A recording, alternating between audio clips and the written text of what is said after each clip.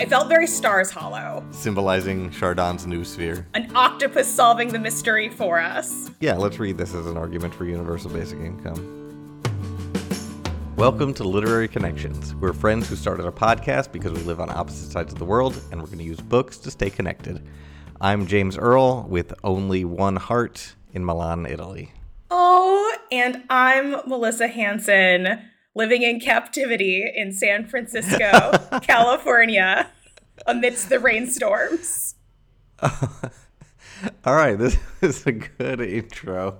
This month, we're reading Remarkably Bright Creatures by Shelby Van Pelt, and just to be upfront, we are going to spoil it for you. And this is a book with a lot of meandering plots, and if you don't want to know how they all end up, then maybe skip this one until you read the full book. There is a twist, and the twist involves an octopus solving the mystery for us. Yep, the octopus pretty much tells us what the twist is midway through, but the way that the octopus is going to solve this problem, because the octopus obviously cannot speak to the humans, is the thing that I guess is the tension that drives the rest of the novel. Well, speaking of that tension, maybe, James, you could give us a summary of that tension. Yeah. 1 minute on the clock, and 3, 2, 1, go. Okay, there are basically two plots with one, half plot that is the octopus. The two plots are, there is a woman named Tova who had her son mysteriously disappear a few years ago. She's widowed. She works as a cleaner in the aquarium. She has a will they won't they with a local grocery shop deli owner, and she is just trying to figure out how she's going to age gracefully, and that's sort of what she's doing with the grief that she carries from her missing son. And then the other plot line is Cameron, a 30-something-year-old who is in and out of jobs. He's been canned more times than he can remember, and he's trying to find his long-lost father. His mother is an addict, and she is not involved in his life, so he's just trying to find some stability and find a parent to see if his long-lost father will be able to pay for him to live in the world. And then we spend the rest of the book trying to figure out if they're related to each other, and then there's an octopus who's going to try to bring them together. Beautiful. Yeah. Yes, because the octopus is smarter than anyone else. Because, this octopus is so smart that he's able to get himself out of his own captivity. And so he, will crawl around, and then he discovers things where he's like, wait a second, I totally know that you're the grandson and you're the grandma. And how can I use my ability to give you weird tokens that I find around the aquarium to convince you that you are related? Yeah, how can I provide you with enough clues? Yeah. Yeah, and the way that the octopus figures it out is that they walk the same. I mean, this was an incredibly smart octopus. He also could recognize that the house key that Tova had was identical to the one that he had found on the bottom of the ocean floor. Right. He remembers everything. He remembers all the fingerprints he's ever seen and all sorts of things. He is a remarkably bright creature. Yeah. But also remarkably bright, and also remarkably shady and over everything. Yeah. I listened to the audiobook for this one, and Michael Urie's interpretation of the octopus was fantastic. Right, just totally stuck up, self-important. That's the arc that the octopus is on in this book, is one that goes from complete self-importance and self-interest to something that acts in service to other people, which I think is a theme throughout the whole book. Yeah, I think there is that tension throughout the entire book around taking care of yourself and being self-focused. Yeah. The entire plot of Tova is trying to figure out her son has passed away, her husband has passed away, her brother has passed away. What does that mean for her? And she's deciding that, she doesn't want to be a burden to anyone in her hometown. So she's just going to move to one of those retirement villages and just liquidate all of her money so that she can afford to end her life there. And all of her friends are like, no, let us take care of you. You've taken care of us. It is a mutual sort of thing. And there's meaning that Tova is able to find throughout the novel of taking care of others and then being taken care of herself. And Marcellus learns a similar lesson. Yeah, exactly. Like their two plot lines mirror each other, where they both begin with in a form of captivity. Marcellus is a little bit more obvious, but they're both like in this form of captivity where they want to just like be isolated from, or Marcellus is unclear whether or not he wants to be isolated from everybody else, but he certainly doesn't want to. He's not looking to make friends at the beginning. He is like built up these walls around him in place of the physical walls that are around him, or I guess like as a result of the physical walls that are around him. But these like emotional walls where he doesn't want to be involved with anybody. And it's the same with Tova. She like wants to build up these walls and like isolate herself so she's not a burden to other people, or she doesn't need to deal with it, but she wants to be like self-contained kind of a person. And then they realize that no, actually being of service to other people is really meaningful, and letting yourself be a part of a community that can support you and you can be supported, and then everybody is a community together. There was a really nice line that one of the nitwits says when Tova's basically explaining her philosophy of being contained and not wanting to be a burden, and the nitwit says, that's your problem. You think that it's a burden.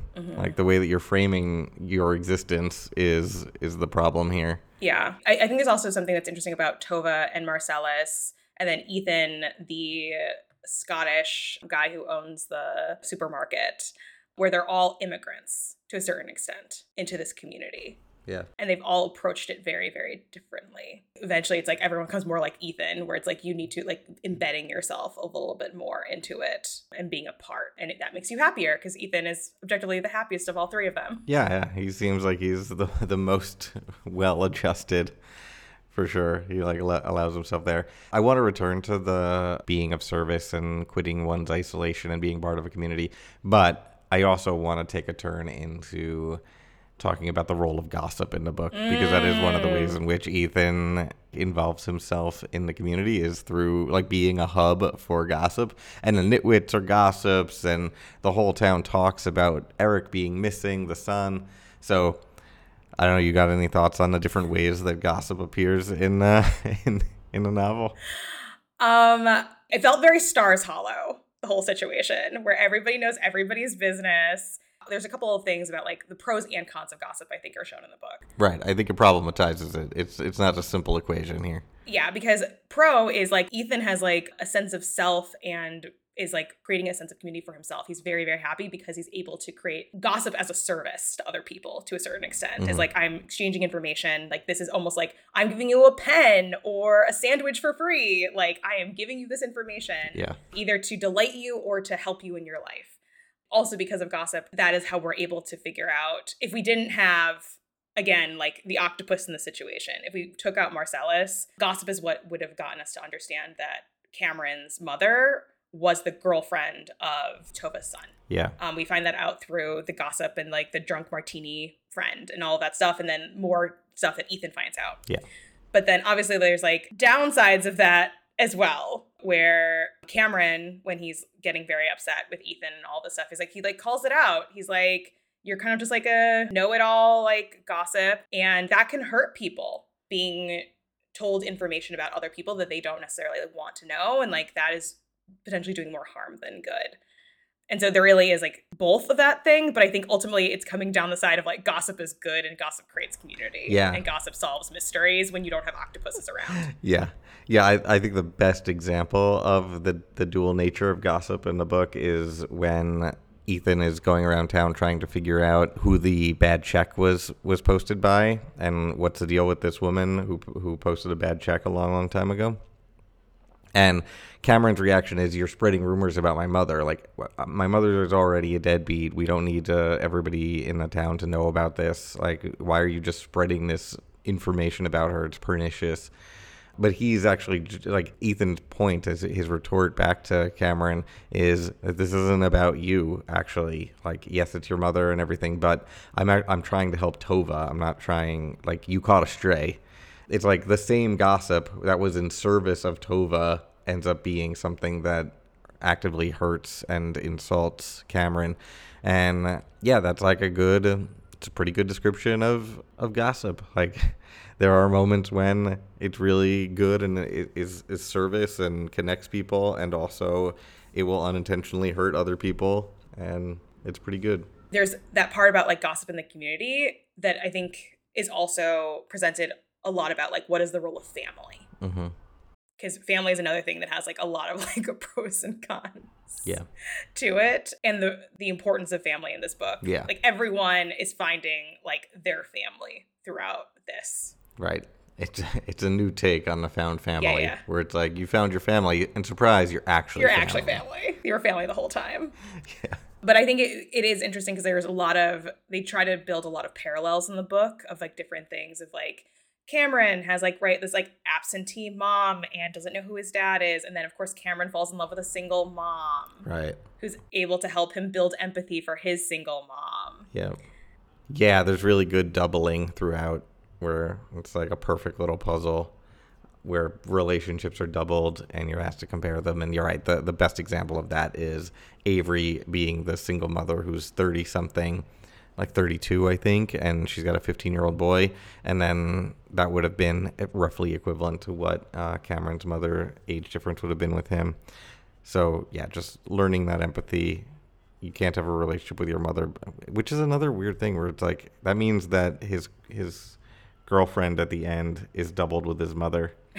That reminds us of when we read The Do-Over, where the dead younger brother was doubled with the girlfriend. Yeah, it's a little incestuous. Yeah. But there is this interesting thing about mother-child relationships that come through the book, where like Tova didn't know that her son was seeing anyone. Yeah. And she like this is a big shock to her, and she's like, wow, like why didn't I know this? Yeah. And then obviously like Avery being a single parent, and then the main thing is this did not come in, but I know this about octopuses because I watched My Octopus Teacher. Yeah. Where female octopuses, basically before they're young or born, they like scoop up all the resources and then they like give birth and like are giving birth and like feeding their young and like giving all the resources, and then they promptly die. Immediately after they like not give birth, but whatever octopuses do. So Marcellus's mother did the same thing. Would have given birth and disappeared. Yeah. And just like immediately like died. Yeah. Faded away in an interest in taking care of it, which is exactly what Daphne, Cameron's mother, did. Yeah. I mean, it's a little bit different. You're filling yourself up with like food versus drugs. Right. But like there's this element of like sacrifice is in the novel as well, is like sacrificing what you want for someone else, which is part of that, like, again, like building community, like not being a burden. And that to me really brought the octopus structure home for me, is like remembering that from My Octopus Teacher. Yeah. Then I guess my question for you is, do you feel like Marcellus adds to this book? Like, do we need Marcellus in this book? Right. Is he just a gimmick? Yeah. That's the thing. I think the short answer is he is a gimmick, and that role could have been taken with something less gimmicky. However, the octopus does serve a symbolic purpose. Like, there's a lot of things about the octopus that add a poetry to the novel that wouldn't be there without the octopus. The distributed intelligence part, how, like, his arms are all distributed intelligence, and, like, that plays itself out where we've got this octopus structure where we've got all these different plot lines and they're all coming together and they each have their own motivations, their own intelligence. And I mean, like, Cameron has his own motivations, his own intelligence. Tova has her own motivations and her own intelligence. Ethan. And so all these pieces are coming together. Cameron's mother, like, they all do drive towards each other. Like, they all act in concert to make this have a happy ending. And them all working together, like that central theme of they all have to work together in order to solve this mystery. Like, there needs to be a bunch of people in service to each other, and like they're not going to solve the problem themselves unless they try to help somebody else solve a problem. And like that ends up being a theme of the novel, and so the distributed intelligence of an octopus like fits that like adds a poetry to it, and that's nice. I don't know what role camouflage plays, because they spent like, I don't know, there's like 3 lines about distributed intelligence in the entire book, but there's a lot of lines about camouflage, so I feel like that was more important, but I couldn't figure out what the metaphor was there. Yeah, I think there is an interesting thing around camouflage where Marcellus is talking about how all the different sea creatures, they're able to blend into their surroundings, whether they change color or they look like the sand or something like that. And so like, what is like the human version of like camouflage? And I think there is a question around assimilation versus like adaptation to your environment, which I think does come up with the idea of like, we have a lot of immigrants in the book with both Ethan and Tova. Oh, that's great. As well as Cameron having to adjust from California to Washington. Yeah, that's really great. And even, Avery needing to adapt to motherhood and move to a place where she can build a store because she couldn't build a store in her hometown. So she moves to a place where it's cheap enough and has to assimilate herself and essentially camouflage herself into this community that has paddleboarding. That's good. I like that. That's good. Yeah. So I think in that way, the octopus does add a lot. Like, he points us in the direction of some meaningful themes and like adds a poetry. So that's good. Yeah. Yeah, I'm gonna go with yes. He serves a purpose. Yeah, I think he does too. I think what I had hoped is that they hadn't solved as much of the mystery by themselves. That it was more dependent. Right, it was more dependent. Because, like, they basically were, like, 2 steps. Like, we knew Daphne's last name was the same as Cameron's. We knew Daphne was the girlfriend. Mm-hmm. Like, there was nothing stopping them from solving this mystery themselves. Yeah, it just, Tova needed to find out the last name before she sold everything. I don't know, before she moved into the old folks' home. Yeah.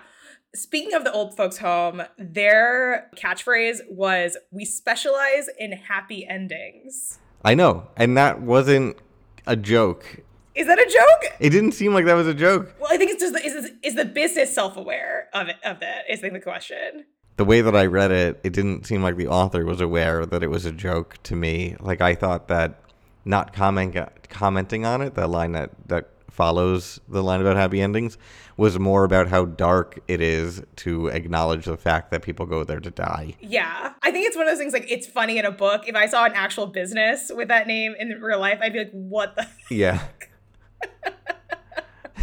Yeah.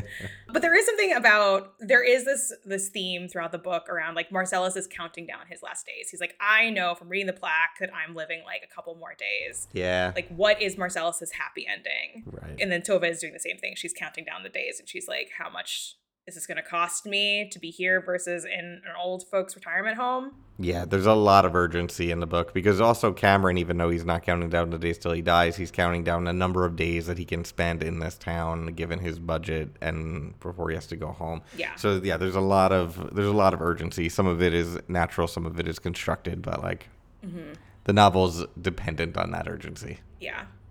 And I think there's something that's interesting that Marcellus is, what he's trying to do is get out of captivity with his remaining days, and what Tova is trying to do is almost get into further captivity. Yeah, Marcellus is always trying to escape his confinement, and Tova is looking to confine herself even further and like remove herself from her community. Yeah. So the thing that to me that was like the twist for me, because it was pretty obvious that like how is Cameron related? Like, we're gonna make some assumptions here. That wasn't like a super shocker to me.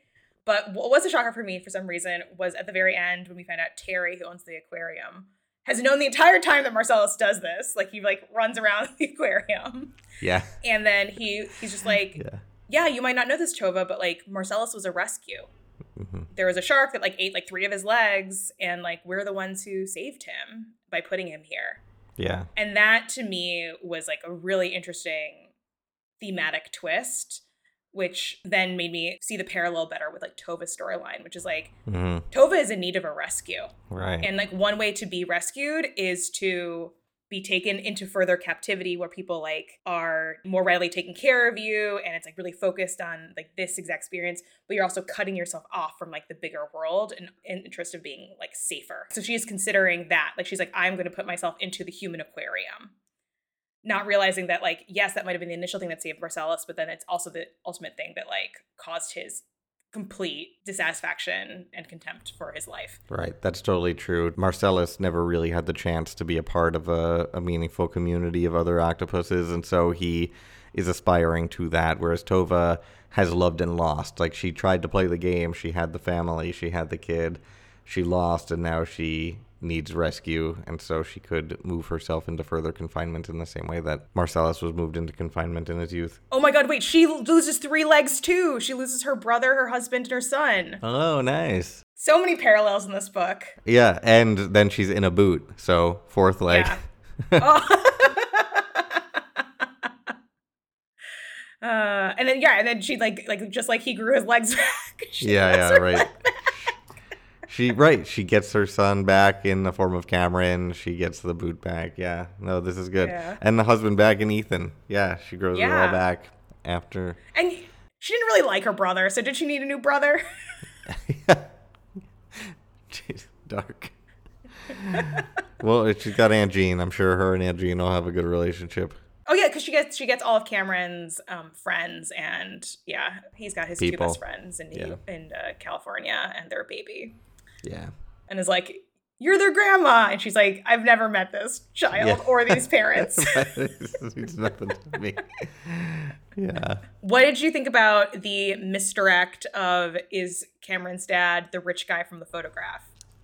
Yeah. I mean, there was never a time that I was fully bought into that. Yeah. My experience of reading that section was more how desperately Cameron needed to have a father. And so just like watching his process there and watching his motivations evolve, like it seemed like he was motive hunting. Like he was like, I want to meet my father, and then it's why. And he moves around from like financial security to a relationship to revenge. It's like, so he's just sort of like motive hunting for why he even wants to meet this guy.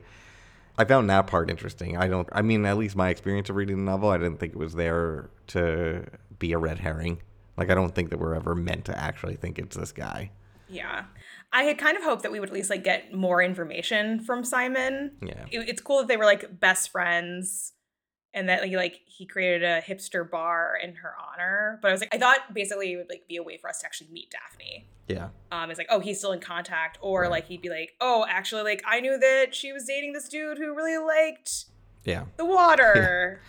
During that scene in the bar, I thought that the book was taking like a weirder turn than it actually was, because it like got all mysterious and there was candles and everything like that. I was like, oh man, this is the descent into the underworld. The hero has to go and confront. Yeah. So I thought something super weird was going to happen down there, and then it was really sort of anticlimactic. Yeah, I thought that it was going to be that Daphne and he did hook up, and that is his sister, Cameron's sister. Oh. But Cameron is obviously like, he might be Daphne's child, but not Simon's. And so I thought that was what was going to happen, but then it did not happen. No, yeah, it ended up just being more information, more gossip, and it was fine. Yeah, I guess that the point of it was that we needed Cameron to hit his like bottom. Yeah. From which he could return, and that was his version of bottom. Right. I think the problem is that even when Cameron hit his bottom, Cameron sucked so hard, and I hated Cameron so much that I was like, get over yourself, man. Yeah. I mean, there's things I like about Cameron. The fact that he's sending money back to Aunt Jean, and he just drops everything to go help her get Ivy off of her trailer and stuff like this. But yeah, I mean, most of the time he's got such a quick trigger to anger, and he just seems like he makes bad decisions a lot. Like, don't leave the message with the 15-year-old in the shop. We all knew that was stupid, and he never even seems to realize it was stupid. Yeah. He just goes, oh man, that kid did have a smirk on his face at the end. Yeah, I mean, I think the book has a sympathetic view on everyone. Cameron is the way that he is. His mother abandoned him. Yeah. He doesn't know who his dad is. The book does make a very pointed effort of like, Daphne likely descended into drug abuse after she saw her boyfriend die. Right. And then had to raise his kid. Like, it's a tough spot. That was like the last piece of information we get about Daphne, is that Yeah. Avery, the other single mother, saves Daphne's life. Yeah. So that she doesn't like throw herself into the depths of the ocean where her ex-boyfriend passed away. Yeah. So I do think there's like an ultimate, like, if you dig enough layers, you can find like a sympathetic story or a reason for people being the way that they are, which I think is, again, like about gossip, about like creating a community, is like that you've done that work that like ties you together. Yeah, that you know everybody, even if you don't know them, you know them. You know that there's a story there, that nothing is just like simple and we just like don't like this person. It's like, well, actually, all this happened. Yeah. And you just need to give them another chance if you can. Yeah, no, the idea of gossip and service runs throughout the entire novel.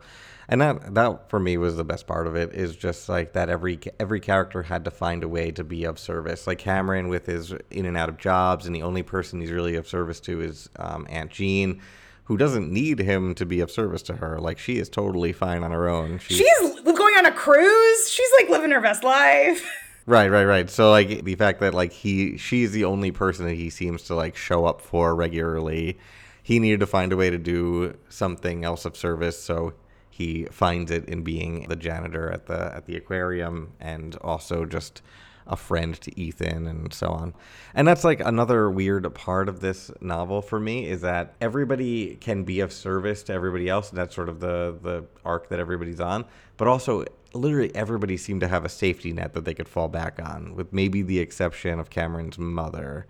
But everybody else, it's like Tova has financial security. She's fine. Mm-hmm. Aunt Jean seems to have financial security. She's fine. Cameron, at the end of the day, can always go back and be protected by Aunt Jean and her money. So it's like everybody can take these risks and like show up for other people, but all of them have the like ability to do that. Mm-hmm. Because they don't need to be taking care of their own needs. Like, none of them are up against the wall. Like, I need to be working. Yeah. I need to, like, if this doesn't work out, then I'm totally screwed for the rest of my life. Like, the stakes are never there for that. Right. Yeah. And then the Simon talks about how he and Daphne both became best friends because they grew up poor and like nearby apartments. But Simon, how did he become rich? He pulled himself up by his bootstraps and like worked really, really hard. Yeah. This is very interesting. Because we don't really see anyone who's like really, really struggling. Everyone's able to get to this happy ending, as you might say, by working hard and being good at solving puzzles. I don't know if your version of the book had a sticker that says "Read with Jenna" on it. Oh no, it's a Jenna Bush. It's a Jenna Bush book. I didn't know that. I didn't even know this was a thing. Yeah, no, she has good books. I think we read other books by Jenna. I don't remember which ones, but I think we have. Right. I'm not saying this wasn't a good book, but I think there is something that's like, oh, this got OG conservative, royalty approval. Yeah. Small government. Pull yourself up by the bootstraps, like your community can like support you. I'll be real, I don't know anything about Jenna Bush other than one time I saw her at a party at Yale, because she's either exactly my age or a year younger than me. But other than that, I don't know anything about her. My understanding is that she's as apolitical as anyone can be with the last name that she has. Right. She's not doing like a Meghan McCain sort of situation. Right. Her brand is predicated on her being able to appeal to everybody. Which this book does. Yeah. This book is totally like that. It's got everything. Right. Like, even we're thinking about like the drug addict mother, the handouts she gets are from like her rich friend. Yeah. It is like that. Do you give to charity, or do you have higher taxes so you can create like robust social services? Yeah. This is a book where it's like rich people give to charity. Yeah. Which I think a lot of people view as an apolitical viewpoint. Right. There is that moment when Cameron calls out the real estate mogul Brigsby and says something about how he's got a lot of money, and he just goes, "I worked really hard." And it's just like one really quick line. I worked really hard. That's all that there is. Mm-hmm. So yeah, it doesn't deal with that, but it's also not a book about that. But I just thought it was interesting that Tova has this really modest job that she shows up for. She doesn't need the job, but she shows up for it every day. She does it really well, and that she takes a lot of pride in doing things the right way and making friends with the octopus, and mentorship of Cameron ultimately is where that lands. And there's something interesting about, like, okay, when scarcity isn't a thing in somebody's life, they have the ability to just like do this job for these reasons. Mm-hmm. Like, it wasn't nuanced, but it gave the book the space to focus more on service for the sake of service, and then the rewards of dedicating your life to making somebody or something, in the case of Marcellus, more comfortable. I mean, I love this interpretation that it's actually an argument for universal basic income. Yeah, that would be. Where it's like, if you're not worried about money, you can just focus on doing high quality work in service of other people. Like the way that Tova is able to approach her work, or the way that Ethan is able to just be like, yo man, you seem like to be struggling. Like, here's a sandwich, here's some pens. Yeah. It's not about the money. It's not about the money, yeah. And if Tova just had to live her life on a salary that she was making there, it might have been more of a struggle, but it wasn't. So she could just fall in love with the work itself, because it wasn't, I don't know, there wasn't the promise of capital or a retirement at the end of it. Like, she was just doing it because she found a pleasure in the work itself. Yeah. So let's read this as an argument for universal basic income. What a progressive book. Yeah. It might be because I right before reading this one reread Becky Chambers' book, A Record of a Spaceborne Few, because it's a very communal system that book takes place in. And it's sort of like, if you want to do this work, you do this work. And that's where you provide value to the world. And then this book sort of had that as well. but not in a utopia setting like Becky Chambers' books often appear in. Yeah, and that's like obviously like what Cameron needs to experience is like being in a job long enough that he can learn that with like the right mentor. Right. Because up until that point he was like fired within like a day. Right. Right. You want to move on to an IB question? Yeah, let's do it. Well, in our master PDF of all the IB questions, the very first one on the list I feel like is appropriate for our book. It is, in what ways and for what reasons does the work of prose fiction you have studied seek to represent thought or interior consciousness? I mean, right at the start, the interior consciousness question, we only have access to one character's interior consciousness fully. Really, the only person whose insight we have into their full interior consciousness is Marcellus the octopus. Yeah, where everything is like super first person, lots of personality. Yeah. Giving like his entire life story from his perspective. And he has an abnormal interior consciousness with a spectacular memory, a bunch of people who get to tell stories about him, but he never gets to tell his own story. And so the only thing he has is an interior world. He doesn't have any friends or other people he can communicate with. So that's all he has. And he's communicating. He's doing these like communiques with the reader that apparently take a lot out of him. So they're all very short. We've got that interior consciousness. Okay, so let's think about how this supports larger themes. Yeah. Well, I think there is this element around how do you build empathy for other people, and it's getting to know their stories. People make a lot of assumptions about what someone's interior consciousness is. Like even just like basic things where Cameron's like checking his ex-girlfriend's Instagram. It's like, oh, well, she's having the best time of her life, blah, blah, blah. It's like, guys, we all know Instagram isn't real. Yeah. The most ready example of this is we hear Marcellus's first person narration, and then we see this third person interpretation by Tova or Cameron of what Marcellus is doing.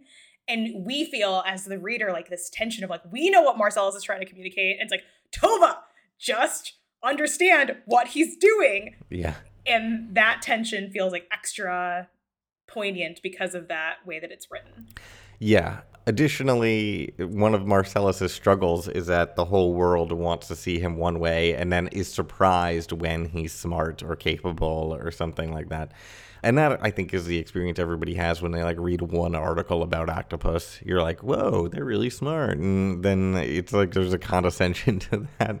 So yeah, we see his interior consciousness responding to the way that he's perceived, but he's not able to communicate to the rest of the world the way that he wants to be perceived. So he just is a recurring watching people be like, oh, they're remarkably bright creatures, and so on. And then he uses that same condescending phrase towards humans at the very end, so it flips it on its head. But the thing I want to say about that is, in some ways, Marcellus's interior consciousness could be this like larger interconnected web of nature and the world that is pulling people towards service to each other. Like that is the underlying logic of this book, is that people are drawn to each other and like want to help each other, and that gossip is part of that. Like gossip, even when it's pernicious, it seeks to be supportive, or at least in the cases that are represented in this book. I'm sure we could come up with a lot of counterexamples. So like the interior consciousness serves as like a Gaia conscious, like a whole natural world consciousness that is, if I'm going to pull in like some weird philosophy about it, I'd pull in Pierre Teilhard de Chardin, who has this idea of the noosphere, and this noosphere of like an interconnected consciousness between all people. And like even when we're at war with each other, he called war the kneading of the human dough, that as we have war, we just get more interconnected with each other, and then we leave wars as a more interconnected global population, and it's like the noosphere has more nodes connected to nodes. I don't know, in some ways Marcellus's interior consciousness is representative of that noosphere, where like even when people are fighting with each other, like Cameron gets into an argument with Ethan, it ends up pulling them closer together ultimately. And there's just this like web symbolized by a multi-armed being, like a literal web pulling everything together. Right, and the story connects in places where you don't expect it to, where like Avery and Daphne have met together, and there is a broader connection the length of Tova's life, she's like made many, many connections that are all over. Yeah. What you were saying, not quite in the universal web, but talking about how Marcellus is like very smart, and he's like, why are everyone surprised that I'm smart? Like, obviously I'm a genius. And like that to me is a parallel to like how Cameron has struggled in the book, where he's like, oh yeah, no one realizes that I'm really smart because I keep on losing my job. And even like when he first meets Avery, she's like, I don't really date younger men. You're like, what, 24? He's like, I'm in my 30s. yeah. Right. The like high level facts about him. He's like in a band called Moth Sausage. Yeah. He didn't graduate high school, or he didn't go to college. Like all these things, they come loaded with perception. We perceive somebody that's in a band called Moth Sausage, somebody who looks younger than he is, somebody who didn't go to college, as having certain traits. And so him being like, what's up? Like, I'm old. I'm competent. I can do things. I can do math. Come on. Is very similar to Marcellus. Right. Where he's like, I know lots of random information about fish. I can just recite it to you right now. I don't know when I learned it, but I just know it. Yeah. People want their interior consciousness to be the same as what people see on the outside. Yeah. The power of gossip is that it can help make that happen, and it can also prevent that from happening. Yeah, the power of gossip is the ability for partial perspectives to all come together to form a whole. And you can't be a whole without the partial perspectives of all the people that know you and like help you tell the stories around you. So that's the role of the interior conscious, made visible by gossip. By gossip and octopuses. An octopus, symbolizing Chardon's new sphere. Yes. Well, for whatever we read next, the one thing that this book was missing is I wanted there to be more cuteness with Tova and Ethan. Oh. Like, it's kind of implied in the end that they're like together because Ethan's over all the time, but it's not exactly like the romances we're used to in reading for this podcast. I did appreciate the Cameron and Avery romance, even though it was very underdeveloped. I mean, it wasn't a story about that, but just having like 30-somethings, like young professionals, be in a relationship. I haven't read a good young professional book since I read your book. Oh, wow. When I think about who writes like me, or who I really enjoy reading right now, Emily Henry, I feel like, has been having a lot of really big new adult young professional romance books that are like the big beach read every single year. And she's got a new one coming out just in time for summer. Let's read Emily Henry's Happy Place. Perfect. According to Goodreads, it's a couple who broke up months ago, make a pact to pretend to still be together for their annual week-long vacation with their best friends in this glittering and wise new novel from the New York Times #1 bestseller, Emily Henry. So that sounds like it's exactly something we would read. Yes. It's a classic, well-worn trope of people that need to pretend to still be together. Yes. And they're going to be in a Maine cottage. You and I have been in a East Coast cottage together with our producer before. A Martha's Vineyard cottage. Yes. Yeah. So we'll be able to like have real lived experience. Yeah, played croquet on the lawn. Yeah, with this East Coast humidity. Yeah, hopefully there's no broken ankles in this novel. I think that we got our broken ankle fill on Tova in this book. Yeah, that's true. All right, I'm excited about this. Happy Place, Emily Henry. Literary Connections is hosted by me, James Earl, and Melissa Hanson, and we're produced by Kimberly Johnson. You can follow us on Twitter at lit_connections. Join us next month when we will be reading Happy Place by Emily Henry. See you then.